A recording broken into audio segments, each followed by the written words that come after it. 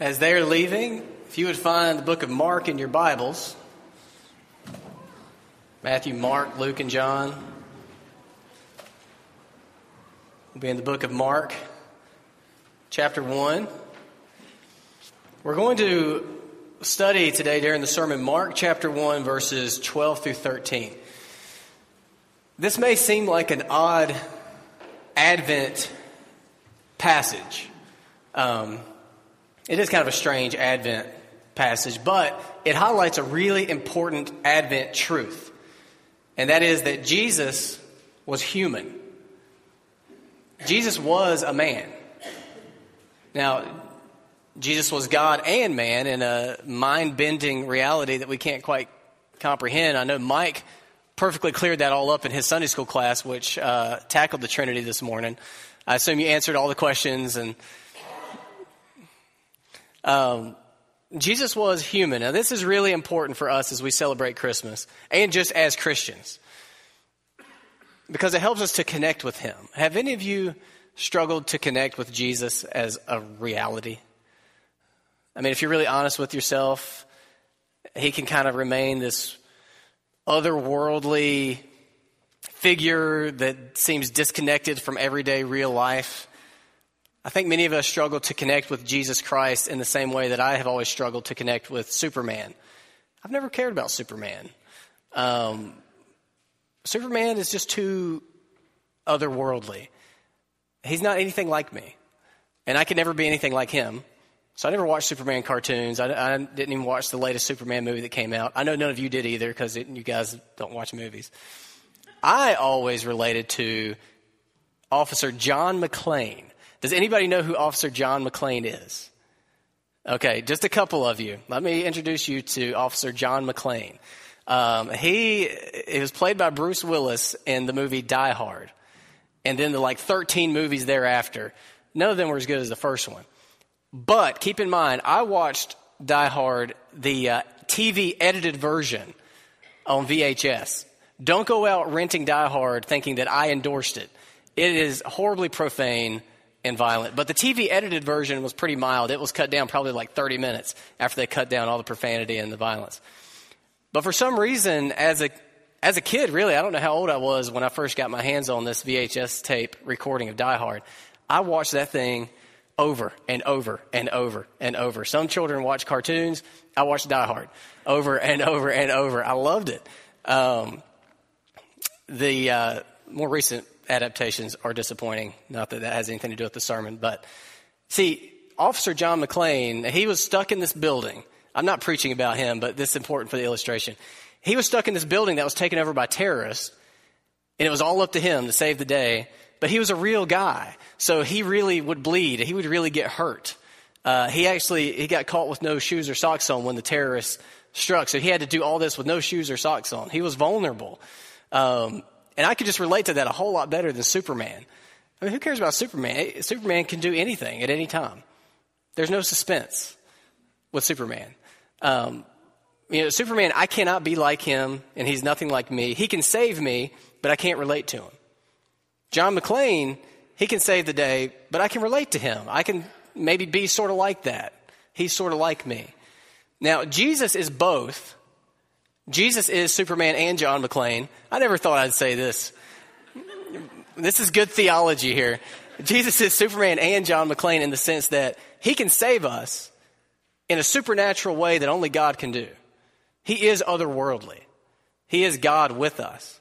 But he's also human, born as a little child, enduring a lot of the same things that we endure as humans. So he's like Superman. He's otherworldly. He can do what we cannot do. He could save us from our sins where we cannot save ourselves from our sins. But he is also human. And this is the John McClane aspect of Jesus Christ is what we're going to focus on this morning. I'm going to have to do some heavy editing on the sermon before I post the audio. There's a sense in which Jesus is like me. There's a sense in which Jesus is like us. And there's a sense in which we can be like him. Hence the term Christ-like. We're all trying to be Christ-like. We're not trying to be Christ-like in the sense that we are going to be divine, but we're trying to be Christ-like in the sense that we are going to be fully human the way he is fully human.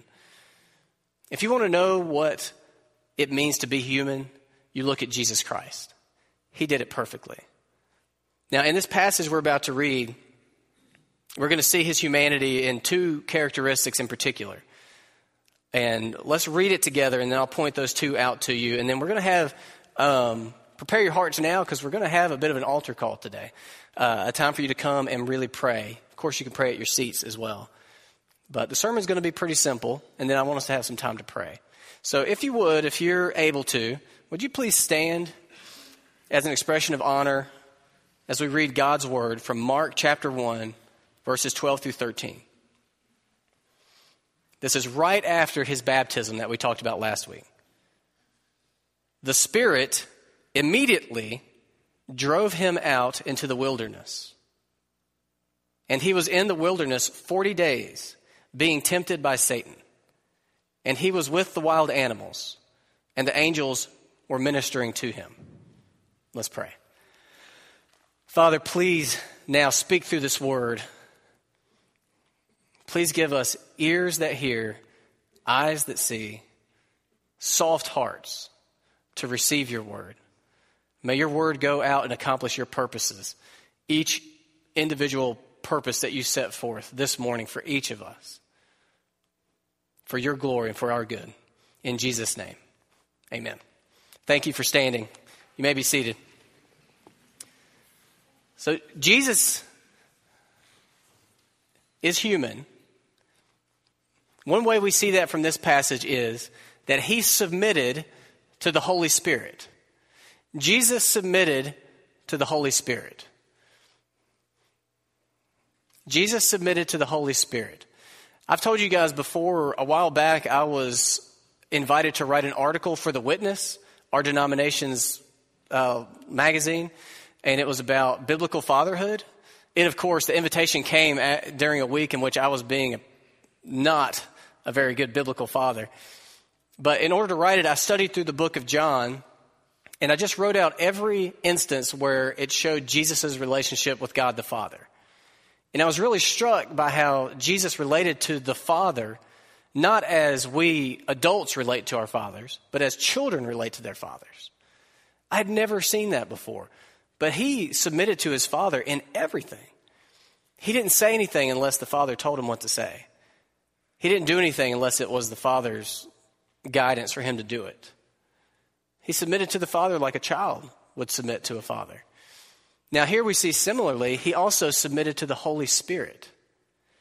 Jesus Christ was driven by the Holy Spirit.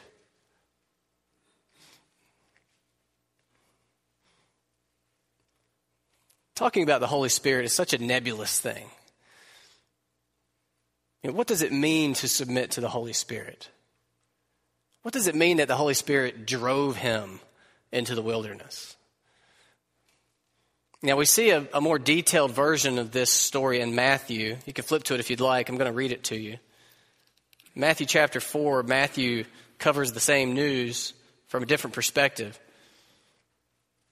I just want to read this to you, and as I do, I want you to keep in mind that this is Jesus as driven by the Holy Spirit, okay?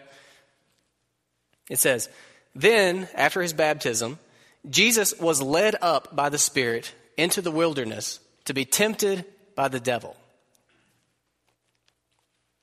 And after fasting 40 days and 40 nights, he was hungry.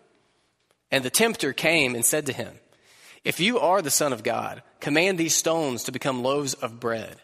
But he answered, 'It is written, man shall not live by bread alone, but by every word that comes from the mouth of God.' Then the devil took him to the holy city and set him on the pinnacle of the temple and said to him, 'If you are the Son of God, throw yourself down, for it is written, he will command his angels concerning you, and on their hands he will bear you up, lest you strike your foot against a stone.' Jesus said to him, 'Again it is written, you shall not put the Lord your God to the test.' Again the devil took him to a very high mountain and showed him all the kingdoms of the world and their glory. And he said to him, All these I will give to you if you will fall down and worship me." Then Jesus said to him, "Be gone, Satan, for it is written, 'You shall worship the Lord your God, and him only shall you serve.'" Then the devil left him, and behold, angels came and were ministering to him. So here we get an expanded view of what this looked like, Jesus led by the Holy Spirit out into the wilderness.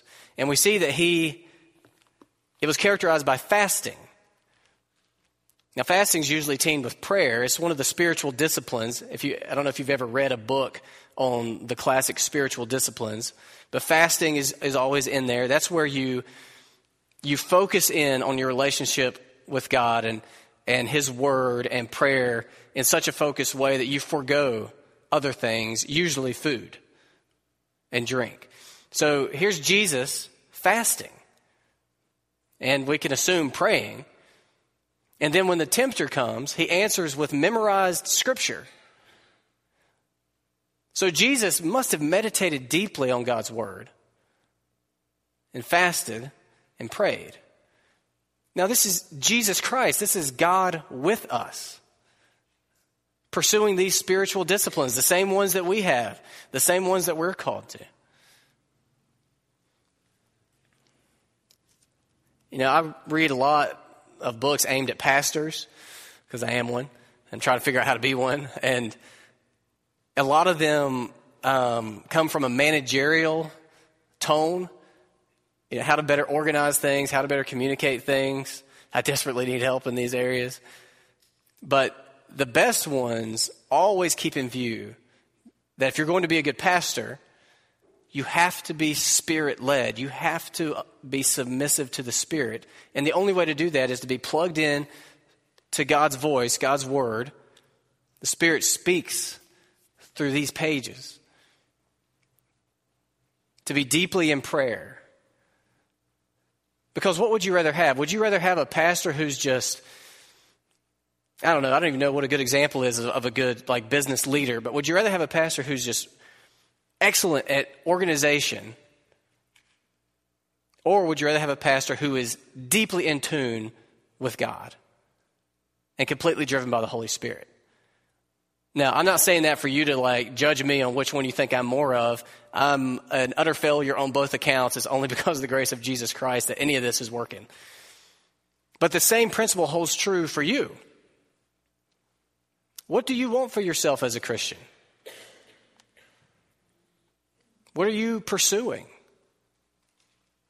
Because the same Holy Spirit that drove and empowered and guided Jesus Christ is in us as believers.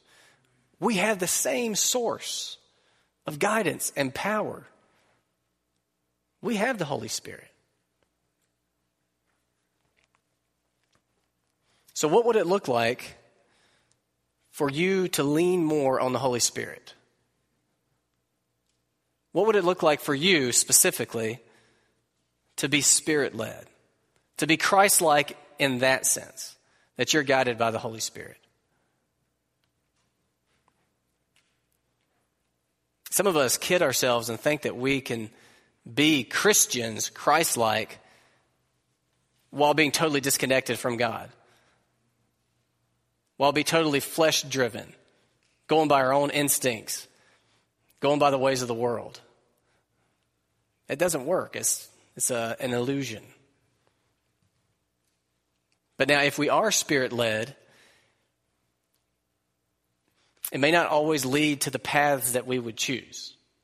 You know, there is a difference between the fruit of the Spirit and the root of the Spirit, like route, R-O-U-T-E. But it doesn't rhyme if I say fruit and route. There's a difference between the fruit of the Spirit and the root of the Spirit. You know, who can help me name the fruits of the Spirit? Well, the fruit, singular, of the Spirit. And yes, I actually am going to ask you to help me name them. But is anybody brave enough, think that you remember the fruit of the Spirit?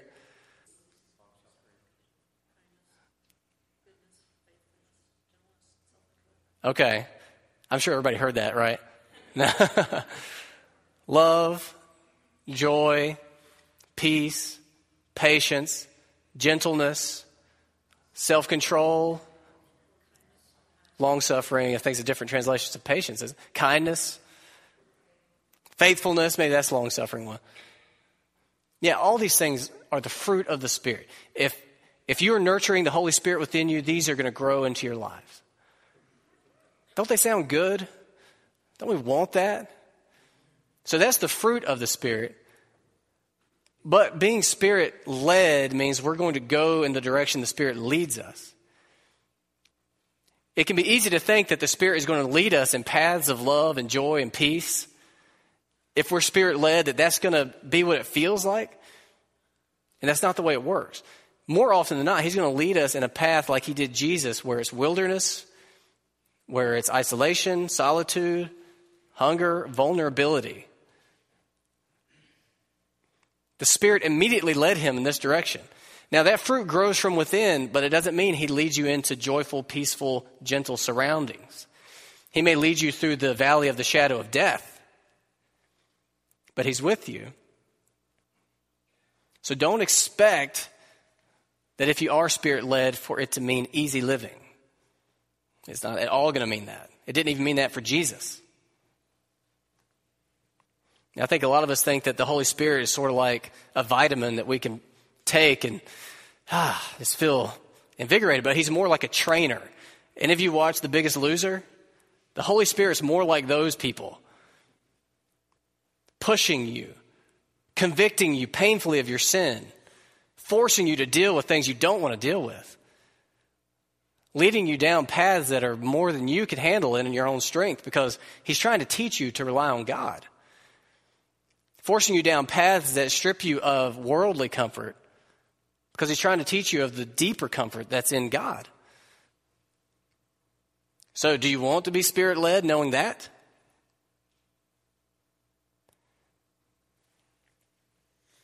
Jesus was human. We see it in that he submitted to the Holy Spirit. We see it in another characteristic in this passage that may even be more interesting. Jesus, struggled with temptation.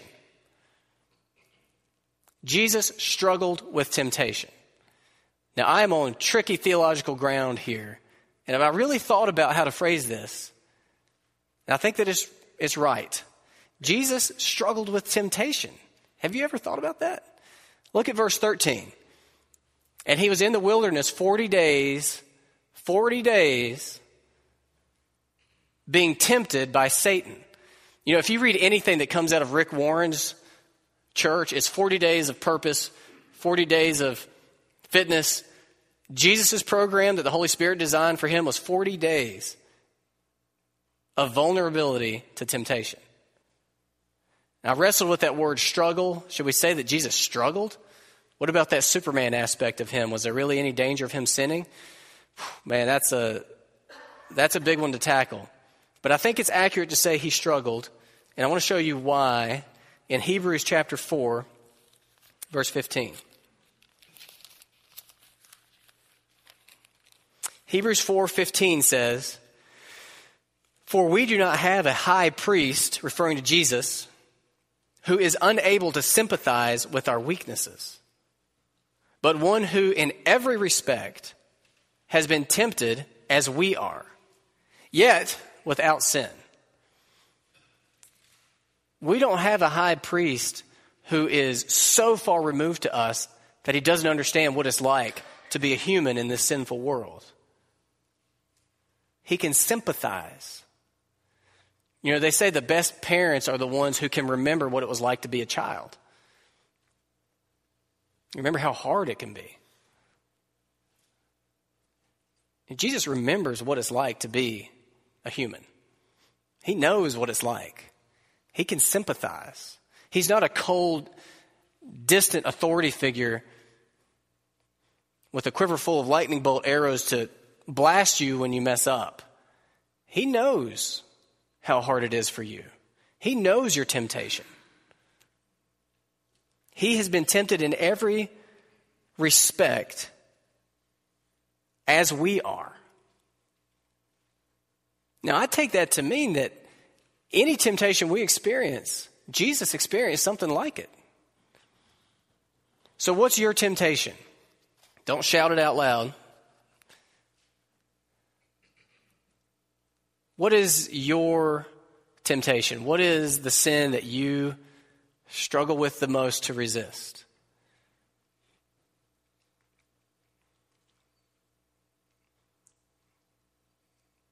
Jesus, in every way, has been tempted as we are. He knows what you're going through. You can't say when you give in to the temptation and you feel the guilt set in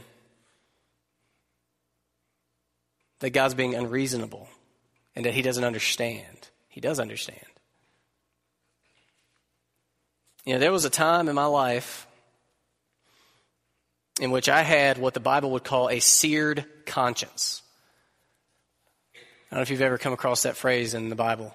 There was a time in my life when I had a seared conscience, which is what happens when you sin in an ongoing way without repentance, and it's like your heart gets a crust over it.